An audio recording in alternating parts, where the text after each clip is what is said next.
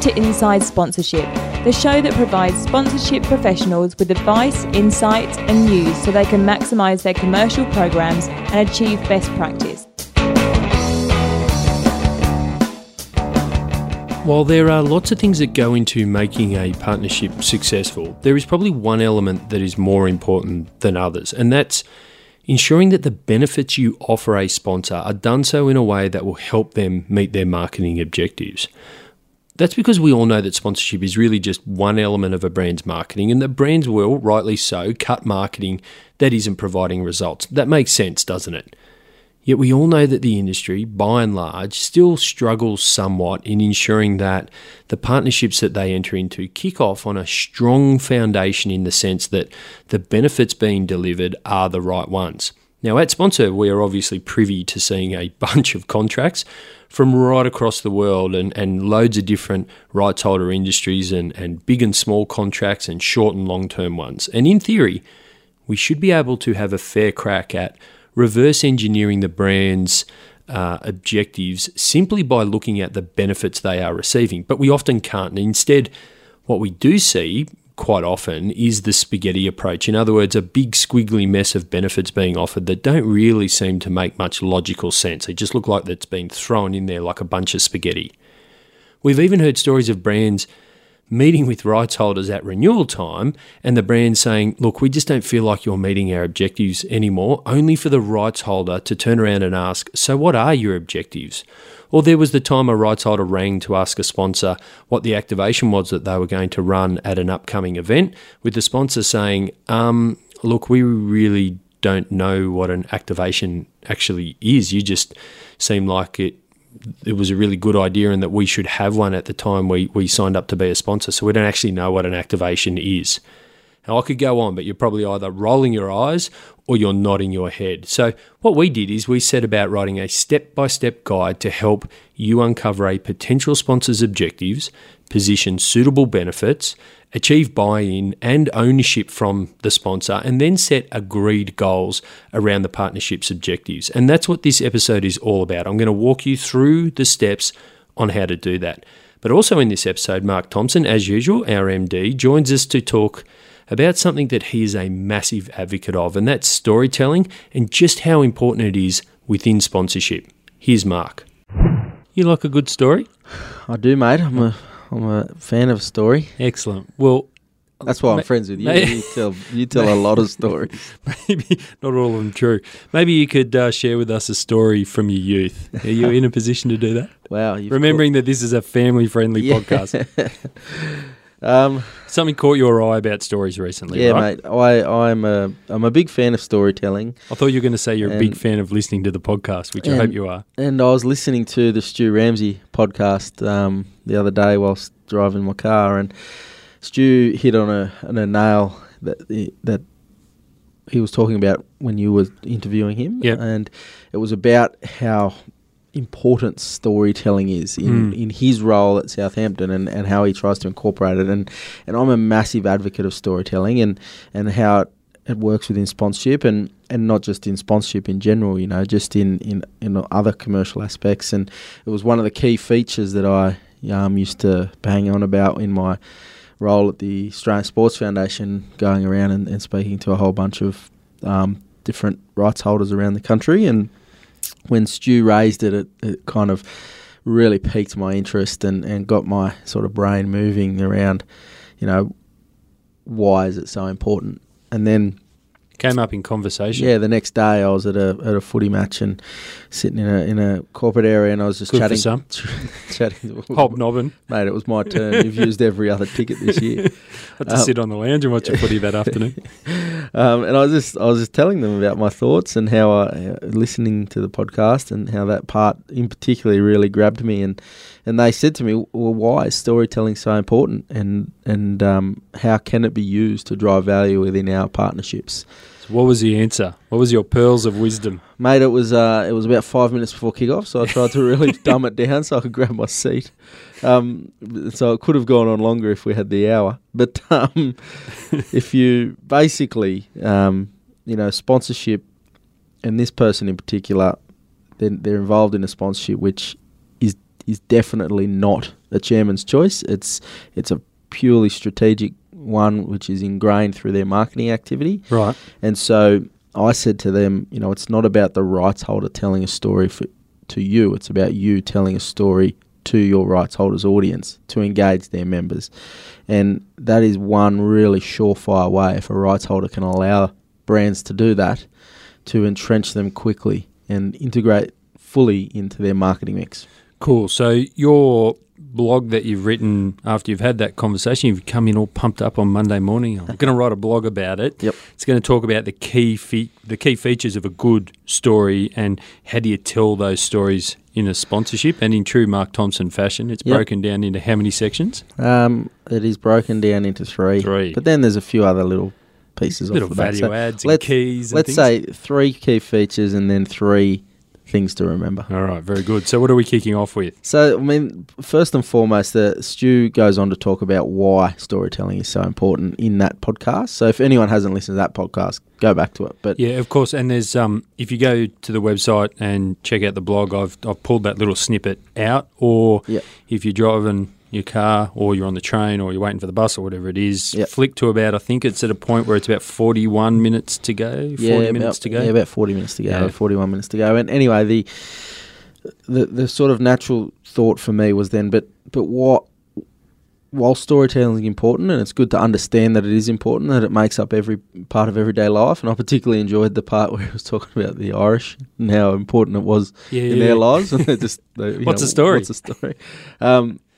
What makes a good story? So how do you write a good story? And what goes into writing a good story is probably something that the listeners would be keen on understanding, which is what I've sort of focused on in my blog. And point one is authenticity and alignment. So it's all good to write a story, but you're as a brand, you're dealing with an audience which is emotionally engaged with an organisation that isn't you.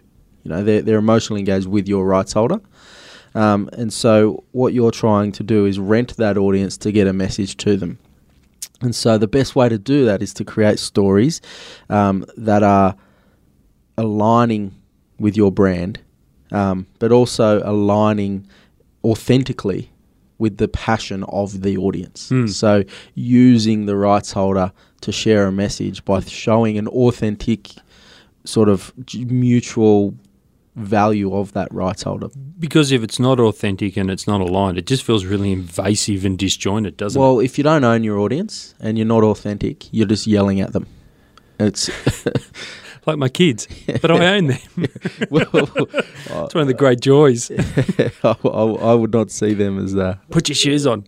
All right. So we're being authentic and we're aligned with the rights holders' values and their audience and that. Second? Well, then it draws emotional interaction. So, emotion is the key driver to sales. And there's heaps of different types of emotions which drive a sales decision. Not all of them are, emotional purchasing decisions, but there's some form of emotion that drives that. So, a need, want, or a problem. Yep. So, the story, remembering that you're not always telling a story like a Once Upon a Time. You might just have the opportunity to have a tagline, and that tagline has to tell the story. So you might have five words to tell your entire story, and so the trick then is to let the tagline create imagery in the person consuming that billboard or social media snippet or whatever it is, and allows the person consuming it to imagine the rest of the story. So imagine themselves back in that situation when they were a youngster playing sport or, drinking a drink on a hot day or, wearing or a cold one. Wearing a pair of sunnies or, whatever, just putting themselves in that environment and then using the imagery and the tagline to let them continue to tell the story in their own mind. So that's why is that important? How does it change the engagement with the audience? Well, if you can get your audience, so this comes down to the psychology of selling, which is another deep conversation. But if you can get your audience drawing an emotional interaction and telling the story to themselves and allowing themselves to float off with it, then then for them to be able to actually do that, they've had to have psychologically purchased the product first. So they're imagining themselves wearing your pair of sunglasses because in their head they've bought a pair and now they're enjoying it. So is that all about moving them from just an emotionally engaged audience to more of a transactional business one, if that's the goal of your story is to generate sales? Exactly right. And I mean, even if the goal of the story isn't to generate sales, the emotional interaction, the transaction isn't necessarily a purchase. The transaction could be any other thing, which is a perfect segue into section 3. Yeah, very good. Which is? Drives action or change. You don't need me anymore. So a good story will start with an outcome in mind. So you know what you want to achieve by the campaign that you're using the story to tell, and using, through the campaign or tagline or execution or lifetime. And good sponsorships evolve over a lifetime, telling a consistent story. And it'll drive some form of action and change. So that transaction we were talking about there is literally just the audience performing the desired outcome. So we've got 3 key features of a good story. We've got number 1, authenticity and alignment. 2, it draws an emotional interaction. And 3, it drives action and change. What other things do we need to consider when we're telling stories? So the sort of key things that I see are you need to know what you want to achieve. So you need to know what the end is. You need to have the resources available to share it. I see so many people go into a sponsorship or marketing campaign and have all these great ideas, but they don't have the resources to share it. And remembering you're using the sponsorship to access an audience, so you need to use channels that audience engage with. So if your rights holder that you're sponsoring doesn't have a massive visibility on their Facebook page, don't create a Facebook story campaign. You've got to, or if they've only got 4 followers on YouTube, don't create a video series. Exactly right. But then also the resources to share it. So you're not controlling the actual execution necessarily. Your rights holder is, so they have to have the skills and technology to be able to do that. Would it be fair to say that you need to not only just look at the audience that your rights holder has and their channels, but also your own audience and channels, and look for where there's crossover? So, for example, if you're a football club and you've got a massive YouTube following, and your own audience and customers all follow you on YouTube, then video content storytelling might be the way to go. Exactly, because you're going to share it yourself. Well, that's the authenticity part as well, because that brings the 2 spheres together, and that overlap actually is where the partnership comes in. That's a mutually beneficial audience there, because you can turn your consumers of your product or service as a brand into fans of that rights holder because of their following of you, and vice versa. And so then the appetite of the desired audience is another consideration. So what do they like consuming information through? And then measurement. You need to be able to measure it. You need to know if it's successful. So setting those measurement parameters, the goals, the objectives, the time frames, the key performance dates, things like that, all need to be set from the outset. And I look at those points, and they're really just almost a subset of your overall sponsorship, because we know that you should be talking about what you want to achieve, the resources that you've got available to activate the sponsorship, and how you're going to measure it. So surely as a partnership, that's all about working together. Yeah, working together to drive the value. And this is where any good activation doesn't come from one side of the fence. This is where both brand and rights holders work together. The brand come up with ideas, the rights holder help tweak it to get most out of it. They work together through the execution, and they adapt throughout the process. So, they might come up with a plan or a campaign, and it ends up being something slightly different because they've worked together to figure out the best way of it, or it might be halfway through and they pivot on that and take it down a different path because they're getting some other unforeseen benefits out of it. But all of those sort of executions and things, they start with a long form version of the story, so you know what the ending is, you know what the story's trying to be. You're best off just writing the story out and then figuring out, okay, how can we turn that into something that is good for just a billboard? How can we turn that into an LED appropriate Well, it's no different to what we do with the blog. Signage. You write a blog because some people like to read it, but then we repurpose it into a conversation here. Exactly right. It gives it extra legs, extra reach. Some people prefer to learn by listening on the podcast. Some people don't listen to the podcast and go and read the blogs. Yeah, and the key is to effective storytelling, and this is what Stuart mentions on the podcast, is that attention spans are getting shorter. What? You are an old millennial. And opportunities to engage with audiences are always moving. So, you know, even now in the Premier League football in the UK, the fan-facing LED is a new thing, which has sort of opened up a whole new suite of opportunities for the footy clubs over there. The sleeve partnership and everything that comes with that, they're moving into a new domain of sponsorship. And it's only going to get worse with virtual reality. Well, or better. And well, I mean, yeah. I mean, more complex, but yes, hopefully better. But the key there is then consistency. So, because attention spans are shorter, opportunities are changing. You've got to figure out ways of telling that same story in many different ways, and that might be that your board know some key elements of the story. So when they're in a conversation, or they're making a speech, or you know someone's being interviewed, or you're producing some artwork, things like that. It's always almost like speaking points. It's always elements of the same story, because people consume things in much lighter but more frequent fashions now. The story has to almost be told consistently, so it sort of beats the clutter, but also so it evolves over time. Very good. So stories are big, they're valuable, they hold a lot of importance in sponsorship, and so we talked about some of those key features: authenticity and alignment, drawing emotional interaction, driving actions and change, and then a whole bunch of considerations when sharing around achievement, resources, measuring, and then the importance of working together. And ultimately, that the key is that the audience's attention span is shorter, and it's moving, and you've got to figure out how to manage that. And consistency is the key. Very good. All right.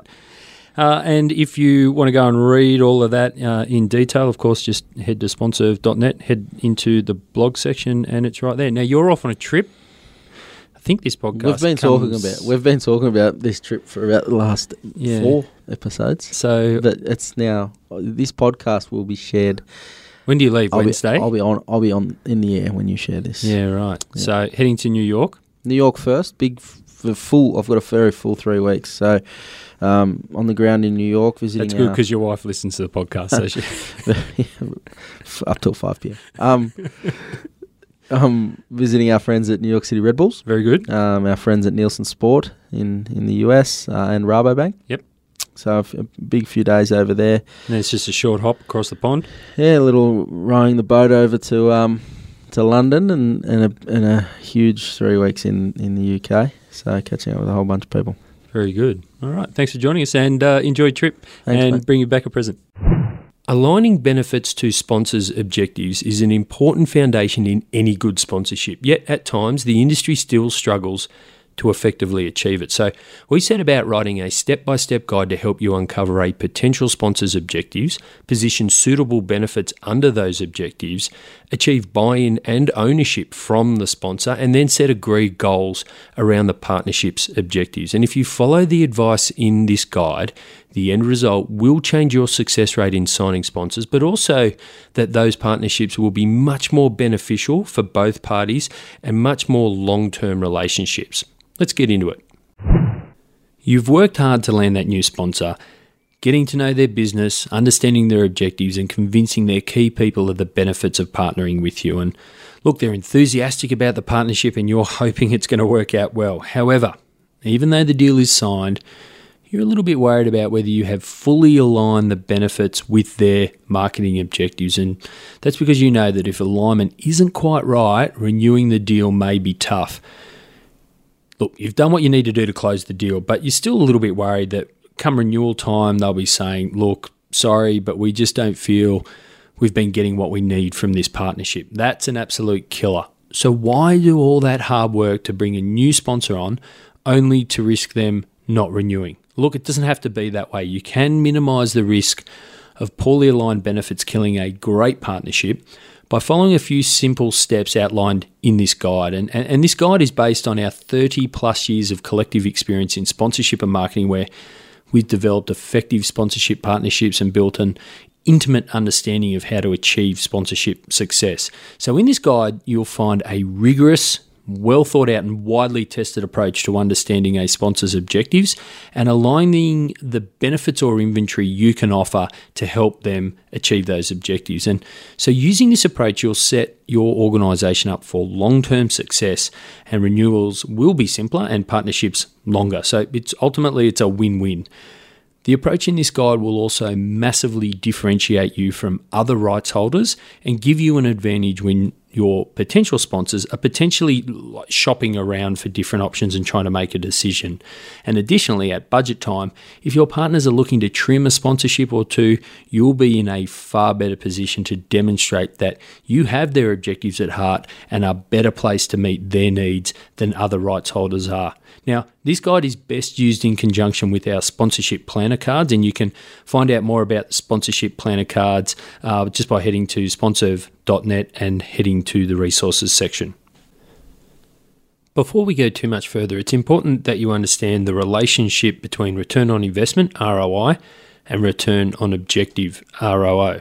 Now, people often use ROI and ROO interchangeably, but in the sponsorship industry, ROI and ROO are two very different things, yet they are part of the cycle of sponsor happiness and rely on each other very heavily. Now, sponsor happiness is the result of a successful cycle which includes 4 key elements, each of which has many facets.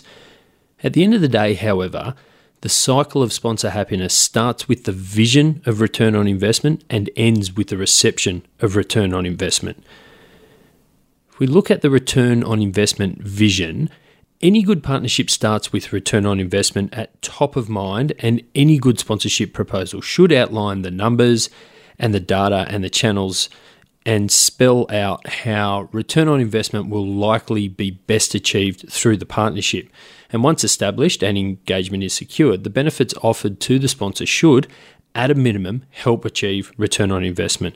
These are the tangible elements of sponsorship that can help you show that just by partnering with your organisation, the sponsor is at least getting value for money through the benefits they receive. That's the first facet. The second facet is return on objective. Now, being aware of a sponsor's objectives, how they align to the benefits you are offering, and then setting goals against those aligned benefits is vital. That is return on objective.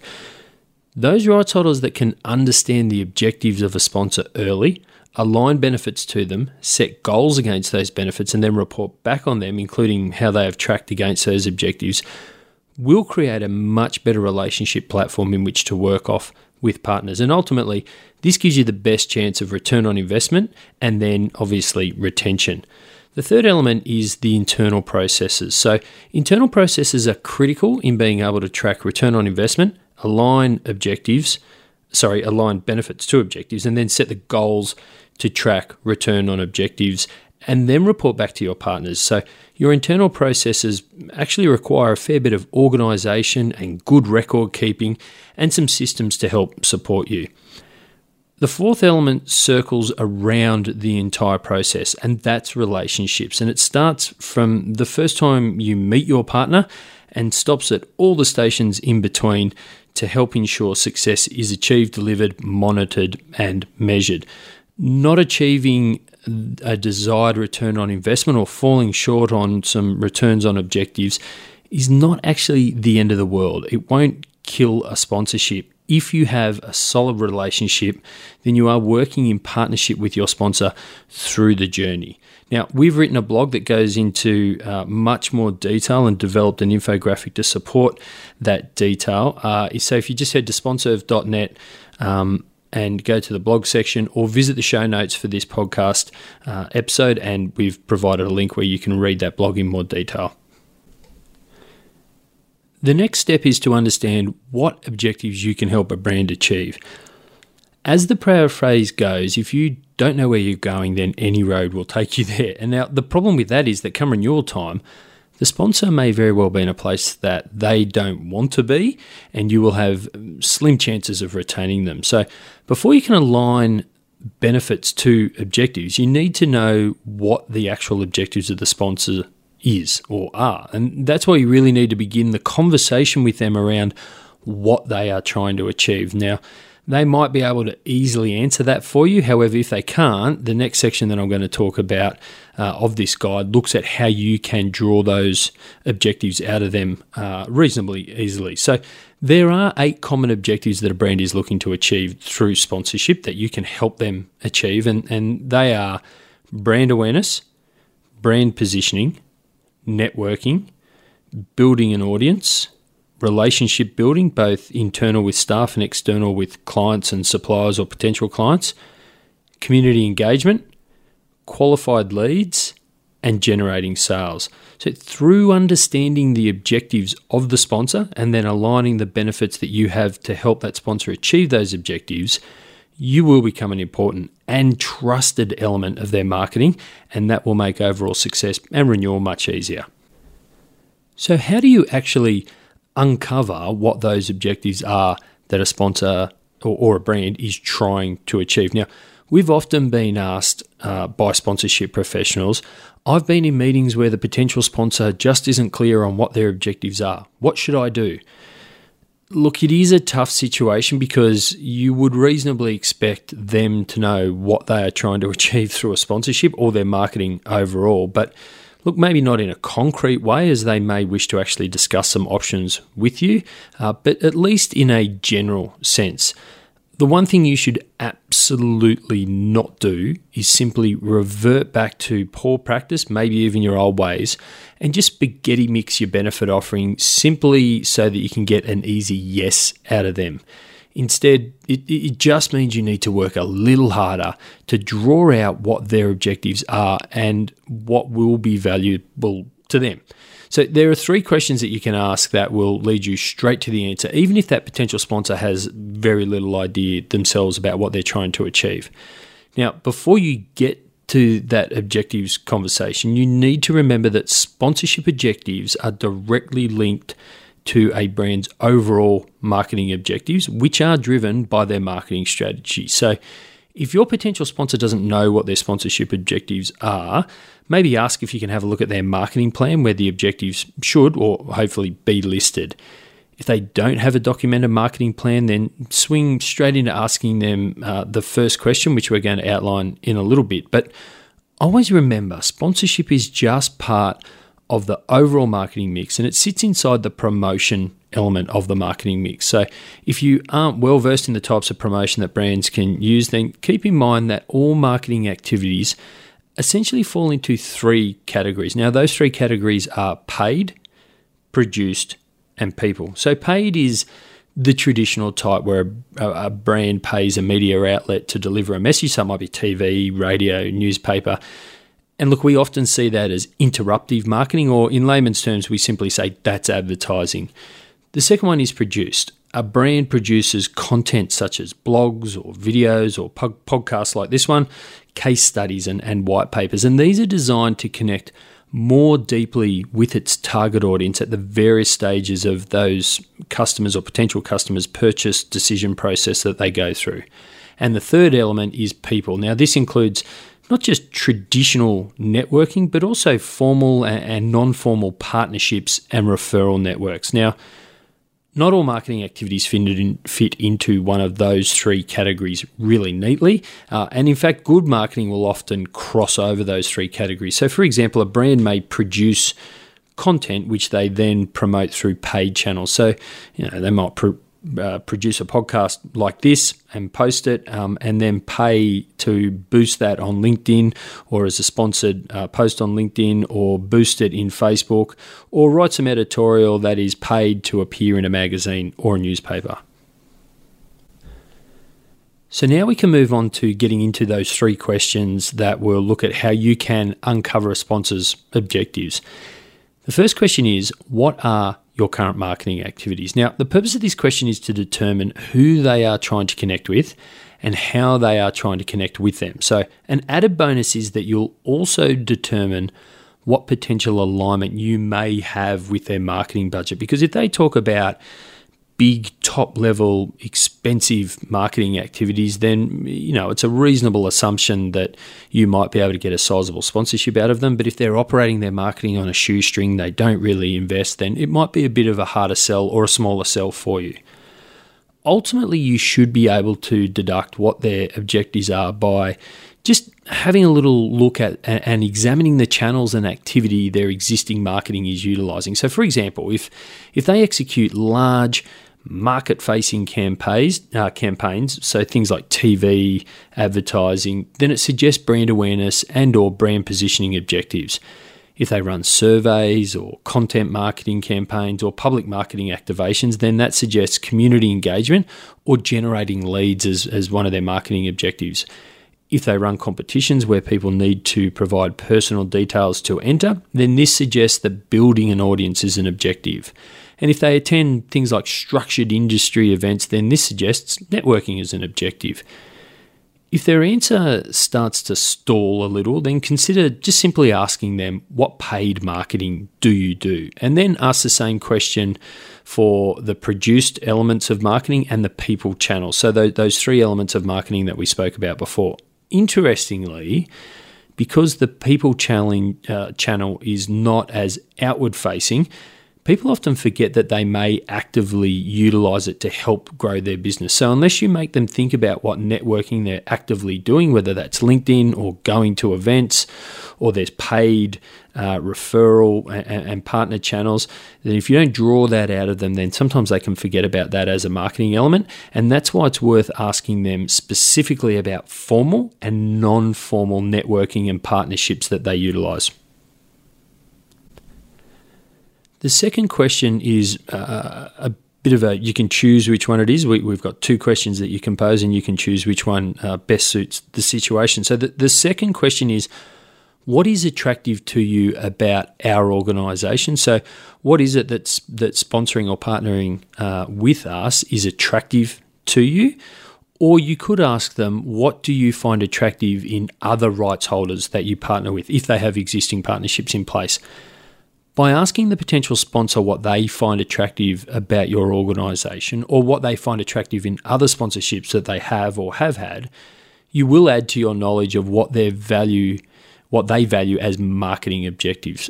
At this point, it's important to differentiate between what the individual enjoys versus what they find valuable in their marketing and from a business perspective. So if they say they love hospitality options because they have a great time and they can take their friends, then this isn't necessarily something that will add value to their actual business. How would it help them achieve an objective such as brand awareness? A private box at the football won't help with brand awareness, and that's why you need to be on guard to filter those sort of chairman choice benefits out as you have a discussion. If they say, however, that they love hospitality because it gives them an intimate opportunity to engage with clients and potential clients or staff, and it helps deepen relationships, then this suggests relationship building or networking are key objectives to their business. Now, that's not to say that you can't sweeten the deal with some hospitality simply because they enjoy it. However, if you focus too much on those benefits that they simply enjoy as opposed to the ones will help them achieve their objectives, then really all you're going to do is hinder your ability to provide real value. And the third question is, what does success look like? This question is designed to validate what you have uncovered by asking the first two questions. And simply ask them to describe what success would look like at the end of a sponsorship or a review period with you. Now, this might include asking them about how they need to report success inside their organisation, including what sort of key elements have made the difference between a mediocre and a successful partnership with other rights holders in the past. So, for example, some big companies will say, it's all about media exposure, in which case brand awareness and brand positioning should be solidified or confirmed as somewhere where you need to focus your efforts. The point is that it's not about what the individual enjoys. Instead, the answer to this question is all about how you can replicate other successful sponsorships that they have had or do have, or deliver new success through the right mix of benefits and alignment of those benefits to their objectives. Okay, so now it's time to pull it all together. So the answers to the 3 questions that we discussed will hopefully draw out 1, 2, or 3 of the core objectives which the potential sponsor would like to achieve from partnering with you. As such, it's extremely important to let them talk and walk themselves through their own marketing objectives. So it's your job to pose the questions and then just listen and take notes whilst guiding them through the thought process. The ebook that this podcast is built around also includes a worksheet that you can use to record what you discover during your pre-meeting research as well as during the initial meeting. So simply head along to sponserve.net, go to the resources, go to the ebook section, or go to the show notes for this podcast, which will also link directly to the ebook page. Now it's time to consider which benefits help achieve which objectives. So once you have an understanding of the objectives a sponsor wishes to achieve, you can work through each objective with them by discussing suitable benefits. It is important, however, to set expectations and a mutual understanding around the strategic selection of benefits. This will create a much clearer picture around what you can offer and what your sponsor can expect from you. You will have many benefits which, if you use them correctly, can integrate to create engaging offerings which will drive far better results for your sponsors. As such, communicate with your prospective sponsor about which resources and mechanisms they also have at their disposal to help execute and activate the benefits that you might be positioning for them. For example, if you think that a pre-game precinct activation would be a great benefit, then be sure to discuss with them if they have the resources to actually execute activations like that, because you certainly don't want to create an awesome mix of benefits which are well aligned to their objectives, only to find out later that the sponsor can't actually execute and activate those benefits. Later on, you'll find a list of common benefits. So we're going to discuss a list of common benefits that help achieve each of the 8 core objectives of sponsorship. And you'll note that a number of the same benefits are listed under multiple objectives. And this is something that you should definitely keep in mind, because one benefit can help a sponsor achieve multiple objectives if it's executed a certain way or executed multiple ways at different points in time.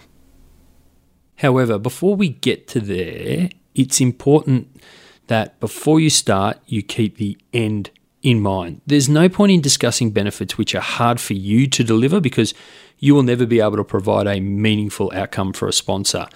The dynamic to consider here is the total value of the benefits you are offering versus the financial contribution of the sponsor. Furthermore, and just as importantly, you also need to be mindful of the cost you incur internally as the rights holder in actually servicing those benefits. There are often many options available to achieve single or multiple objectives.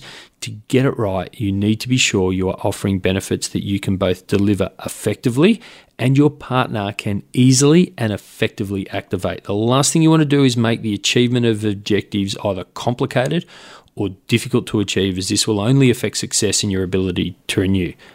Finally, in the initial meeting, or whether you're having these meetings over a period of time, 2, 3, 4 instances, don't be too specific about benefits that you have at your disposal. So, for example, if hospitality seems like a desirable benefit, then you don't need to start outlining all the potential hospitality options. Or we've got open air boxes and catered boxes and private boxes or mixed box that you have available. You certainly don't need the potential sponsor to be making a decision then, and most likely you're going to have to go away and actually see what available inventory volume you've actually got left.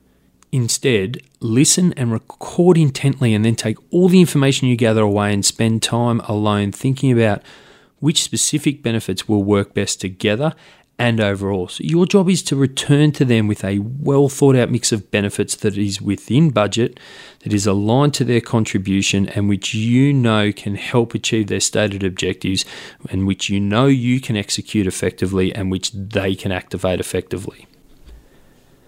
So now we can get into more detail about what those actual objectives are and which benefits are most well placed to help you or a sponsor achieve those objectives.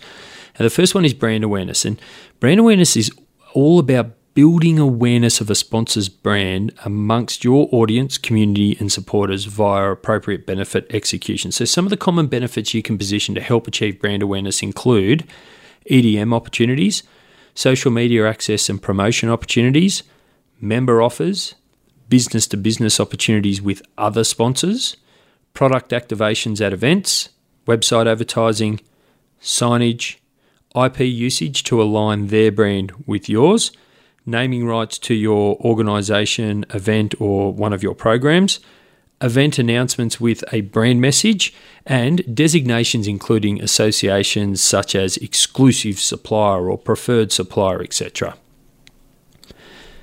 The next objective is brand positioning. And brand positioning is about positioning the sponsor's brand with specific audience segments through alignment with your brand via appropriate benefit execution. Now, by aligning with the sponsor, you can provide a very specific and important vehicle in the brand strategy so that they can position themselves to your audience effectively.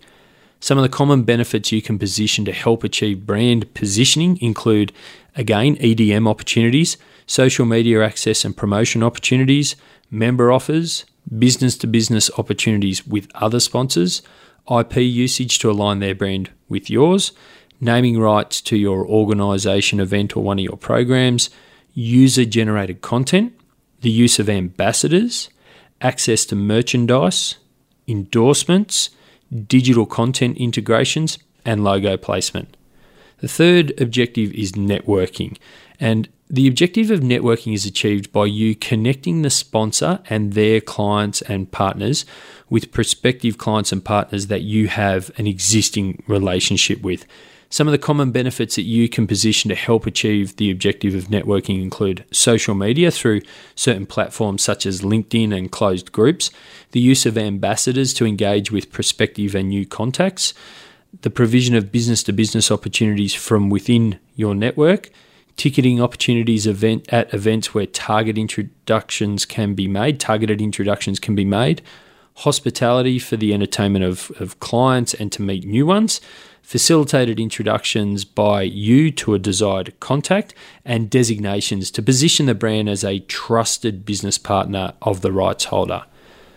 The fourth objective is building an audience. Building an audience is achieved by providing access to your audience so that the sponsor can then execute benefits that gather information from that audience, which allows the sponsor to then communicate directly with them in the future. So, for example, it might be phone numbers, addresses, email addresses.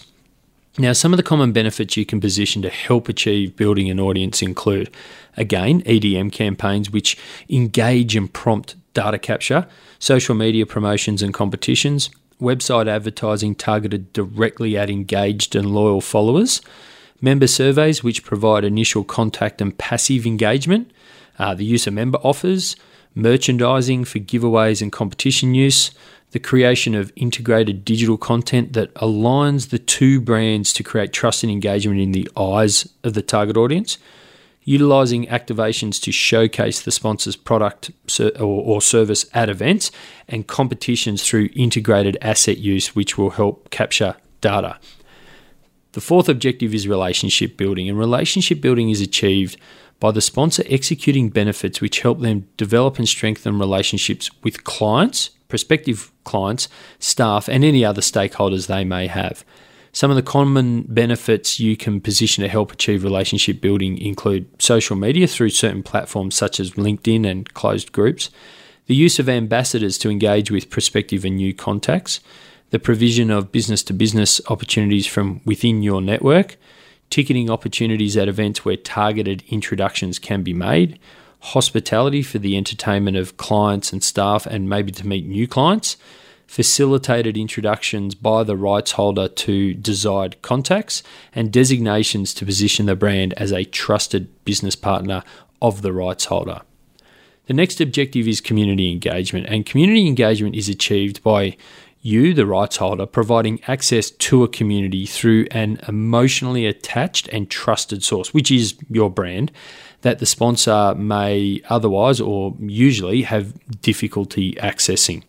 Some of the common benefits you can position to a sponsor to help them achieve community engagement include EDM opportunities, social media access and promotion opportunities, member offers, business-to-business opportunities with other sponsors that you have, IP usage to align their brand with yours, naming rights to your organisation, event or a program, user-generated content, the use of ambassadors, access to merchandise, endorsement, digital content integrations, and logo placement. The seventh objective is generating sales. Generating sales is about executing benefits that deliver an audience that are pretty much ready to purchase from the sponsor. There is little work for the brand or the sponsor to complete before a sale is made. Now, this one comes with a little special note because generating sales is the holy grail for most sponsors, but it is important, however, to approach it correctly and, in the process, making sure that you protect the integrity and the image of both your brand as the rights holder and the sponsors, because the key is to tastefully generate the opportunities. To be successful in helping to generate sales, the sponsor will often need to activate a number of other core objectives such as brand positioning, community engagement, and or qualified leads. So as such, this makes this objective most suitable for those partners who have a deeper engagement and a larger financial contribution to you. Some of the common benefits you can position to help achieve generating sales include key event program advertising and activations, which provide opportunities to demonstrate products or to drive an objective direct to a live and engaged audience. Digital content for the sponsor to use, targeted directly at the rights holder's audience and providing engagement opportunities. So, for example, competitions. Member offers, leveraging the trust and networks of the rights holder to deliver specific offers and opportunities to members. Website and social media advertising for the brand to access an already engaged audience. Competitions to capture contact details, which allows them to continue engagement later from people who are members or fans of you, the rights holder. Direct mail, EDM, or SMS to bring multiple lead generating tools together, and finally surveys to obtain valuable insights into member and fan behaviours. The last objective is generating qualified leads, and generating qualified leads is achieved through executing benefits that provide the sponsor with leads that are further advanced than simply just brand awareness and are therefore closer to purchase. And it is about providing the right types of leads to the brand, because they already know that if you can provide the right types of leads at the right volume, they already know what their success will be in converting those leads. Now, some of the common benefits you can position to help achieve qualified leads include designations, IP use and endorsements such as official supplier or exclusive provider titles to position a level of excellence which loyal fans and communities and members will follow. Ambassadors and appearances on site. So these are particularly useful at things like retail outlets to attract an audience and drive sales through the star power that's been provided. Advertising opportunities at events such as within programs or through digital assets, and direct mail, EDM or SMS, again to bring multiple lead generating tools together. Okay, so we come to the next steps, and if you've followed this advice, then you were careful not to be too specific about the benefits that you can offer. And the reason this is such a great approach is because you are slowing things down and there is no pressure to try and get a yes from the sponsor in the first meeting. So this now gives you some breathing space. And once back at your desk, review the research worksheet that you can get from the ebook that you've completed. And if you have used our sponsorship planner tool, the sponsorship planner cards, then you'll have an even better understanding and sponsor buy-in of what benefits you now need to consider piecing together. Using your sponsorship management software, whatever that looks like, run a report on all of your available and unsold inventory under the benefit categories that you know will help achieve the stated objectives which the sponsor is engaged with. And this effectively provides an easy to reference list of unsold benefits, preferably across multiple years, which you can consider offering to the sponsor. Your sponsorship management software should also provide some really valuable information about the value of the benefits, including the cost to you to actually service them, which is really important in terms of putting together a price for the total package and helping determine return on investment for the sponsor, but just as importantly, return on investment for yourself. Now, using the worksheet that we provide in the ebook, so there's a second worksheet which allows you to start penciling in benefits that you can align under objectives. And the idea here is to list all the available and agreed benefits under aligned objectives. And remember that a benefit can help achieve, or a single benefit can help achieve multiple objectives. So be sure to list a suitable benefit under all the relevant objectives that a potential sponsor has nominated that they're looking to achieve. You can also be specific about the benefits at this stage. So, for example, we spoke earlier about not being too specific about hospitality elements, but now you can be specific. So, for example, you may have only discussed hospitality with the sponsor, but you can now list something more specific, so such as a 16-person catered hospitality private suite. You should also nominate next to each benefit what the value to the sponsor will be, or what we commonly call recommended retail price. So, for a suite like that, it might be $8,000 or $20,000. But again, remember that some benefits will help achieve multiple objectives, so be sure not to double dip on the recommended retail price that you've positioned. What you will produce is a list of benefits that you know the sponsor wants, and both they and you can execute, and which are arranged under the objectives you know that they want to achieve. Now, this will effectively become your Schedule A in any eventuating contract. You may even consider creating a matrix in the contract where you nominate which benefits you've aligned to which objectives, just for greater transparency and information.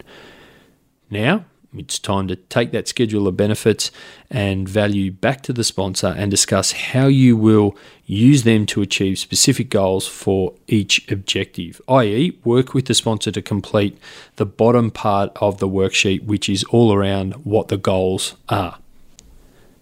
Now, the key here with setting goals is to set SMART goals. Now, we've all heard that acronym, SMART goals, and setting objectives is obviously the foundation of a great partnership, but you want to avoid a situation where you think you have, for example, increased sales, but that the sponsor doesn't think that they have increased enough. And you always want to know what the goal's going to be. So as the rights holder, you need to be very, very clear about what success looks like for the sponsor, because a simple goal of increased sales is just too ambiguous. Because if a sponsorship delivered the brand $1,000 worth of new customer sales, but the sponsorship cost them $5,000 plus execution costs, then they won't be deeming that a success.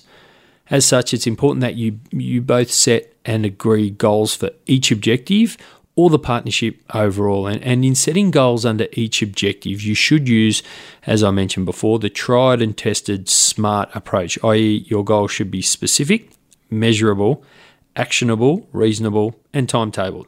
So let's continue down the path for the objective of increasing new customer sales, which would clearly fall under the generate sales objective, and work through an example of what a SMART goal would look like. So the first step is specific.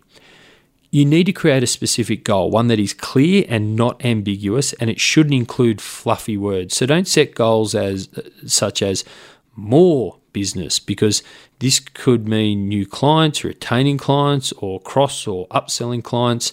Instead, you need to be specific. So, for example, it might be increase new customer sales. Second step is to make it measurable. This doesn't have to be a straight return on investment measurement, as there are many ways of determining the success of a partnership. However, it needs to be able to be measured. So, for example, if we expand on the specific element, we move it to increase new customer sales by 15%. Now, this isn't simply about putting a number in the goal. You need to make sure that you or the brand have the ability, so have the reporting systems or processes to be able to determine what business is new and by how much. The next step is actionable. So does the combination of both your skills and the resources that the sponsor can bring actually provide you as a partnership the ability to take the action required to achieve the goal. The next step is reasonable. So if the brand has been able to increase new customer sales by 12 to 14% over the past few years, then 15% is a reasonable goal. 50% probably isn't. We then need to make it timetabled, and this is as simple as setting a deadline date for the achievement of each goal. So, for example, if we draw this goal out again, it would be to increase new customer sales by 15% by June 2018. However, if it is a long-term partnership with a distant date, then you could consider setting smaller milestones and measure and report back on those milestones to ensure you are progressing well, and it ultimately gives you the ability to adjust what you're executing if you don't think that you're going to meet some of those goals. So it is also okay to set multiple goals under the one objective. Don't forget that.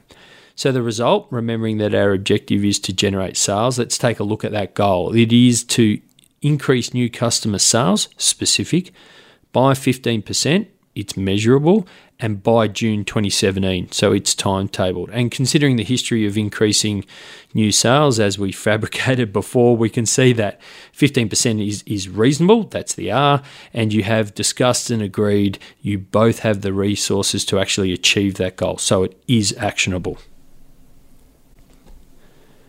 Okay, so now we're at the final step. Now that you have agreed the objectives, you've got suitable benefits to achieve those objectives and they're aligned, and you've set SMART goals that the sponsor wants to achieve, it's time to put it all together and show the potential sponsor. Now, your research and discussions would have given you a pretty good idea of how much the sponsor is willing or can afford to pay, and that means you now have everything you need. It's time to create the written proposal. So this whole approach is all about moving the sponsor to a position of them feeling comfortable that you are committed to helping them extract real return on objectives for their business and not just receive money and contra and simply deliver benefits, which is really just a basic, I pay for something, I get something. We promise that if you follow this approach, being mindful not to rush through the steps, i.e. this can be done over several meetings, that you will contrast so heavily with others competing for the same money who are often using, the much maligned cold sending package proposals, that you will not only change your success in signing sponsors, but that they will be much more beneficial and long-term relationships. I hope you found that walkthrough of how to align benefits to sponsor objectives useful and thought-provoking. We certainly set about to build and write that in a way that was easy to follow, but also really practical. Now, during that chat, I mentioned a number of worksheets that can help you in your quest, and those are available in the ebook we've written, and you can download the ebook from sponserve.net. Just head to the site, click on the resources tab in the menu, and then head to the ebook section, or simply head to the show notes for this podcast at sponserve.net, and there is a link there for you. Of course, if you have any questions around any aspect of the process, just get in contact, or if you want to shout out on the show or you just want to say hi, then be sure to get in touch because we absolutely love hearing from you guys. If you want to connect with me, you can do so on LinkedIn, just search for Daniel Oyston, or drop me an email at daniel@sponserve.net or on Twitter using the handle @sponserve. And of course, you can connect with Mark Thompson on LinkedIn or email using mark@sponserve.net. Now, I heard a great line the other day on a business podcast I was listening to where the host said, "Word of mouth is my oxygen. I depend on it." And he was referring to people leaving a rating and review on iTunes. And in terms of new people in the industry finding this podcast, it's kind of the same deal with us. So if you have a moment and you love the show, we'd be forever grateful if you could just pop to iTunes and leave a short review. We'd really, really appreciate it. Until next time, I'm Daniel Oyston. Thanks for listening to Inside Sponsorship.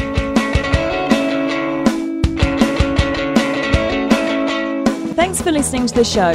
For more episodes, blogs and resources, head to sponserve.net or search for Sponserve on Facebook, Twitter or LinkedIn.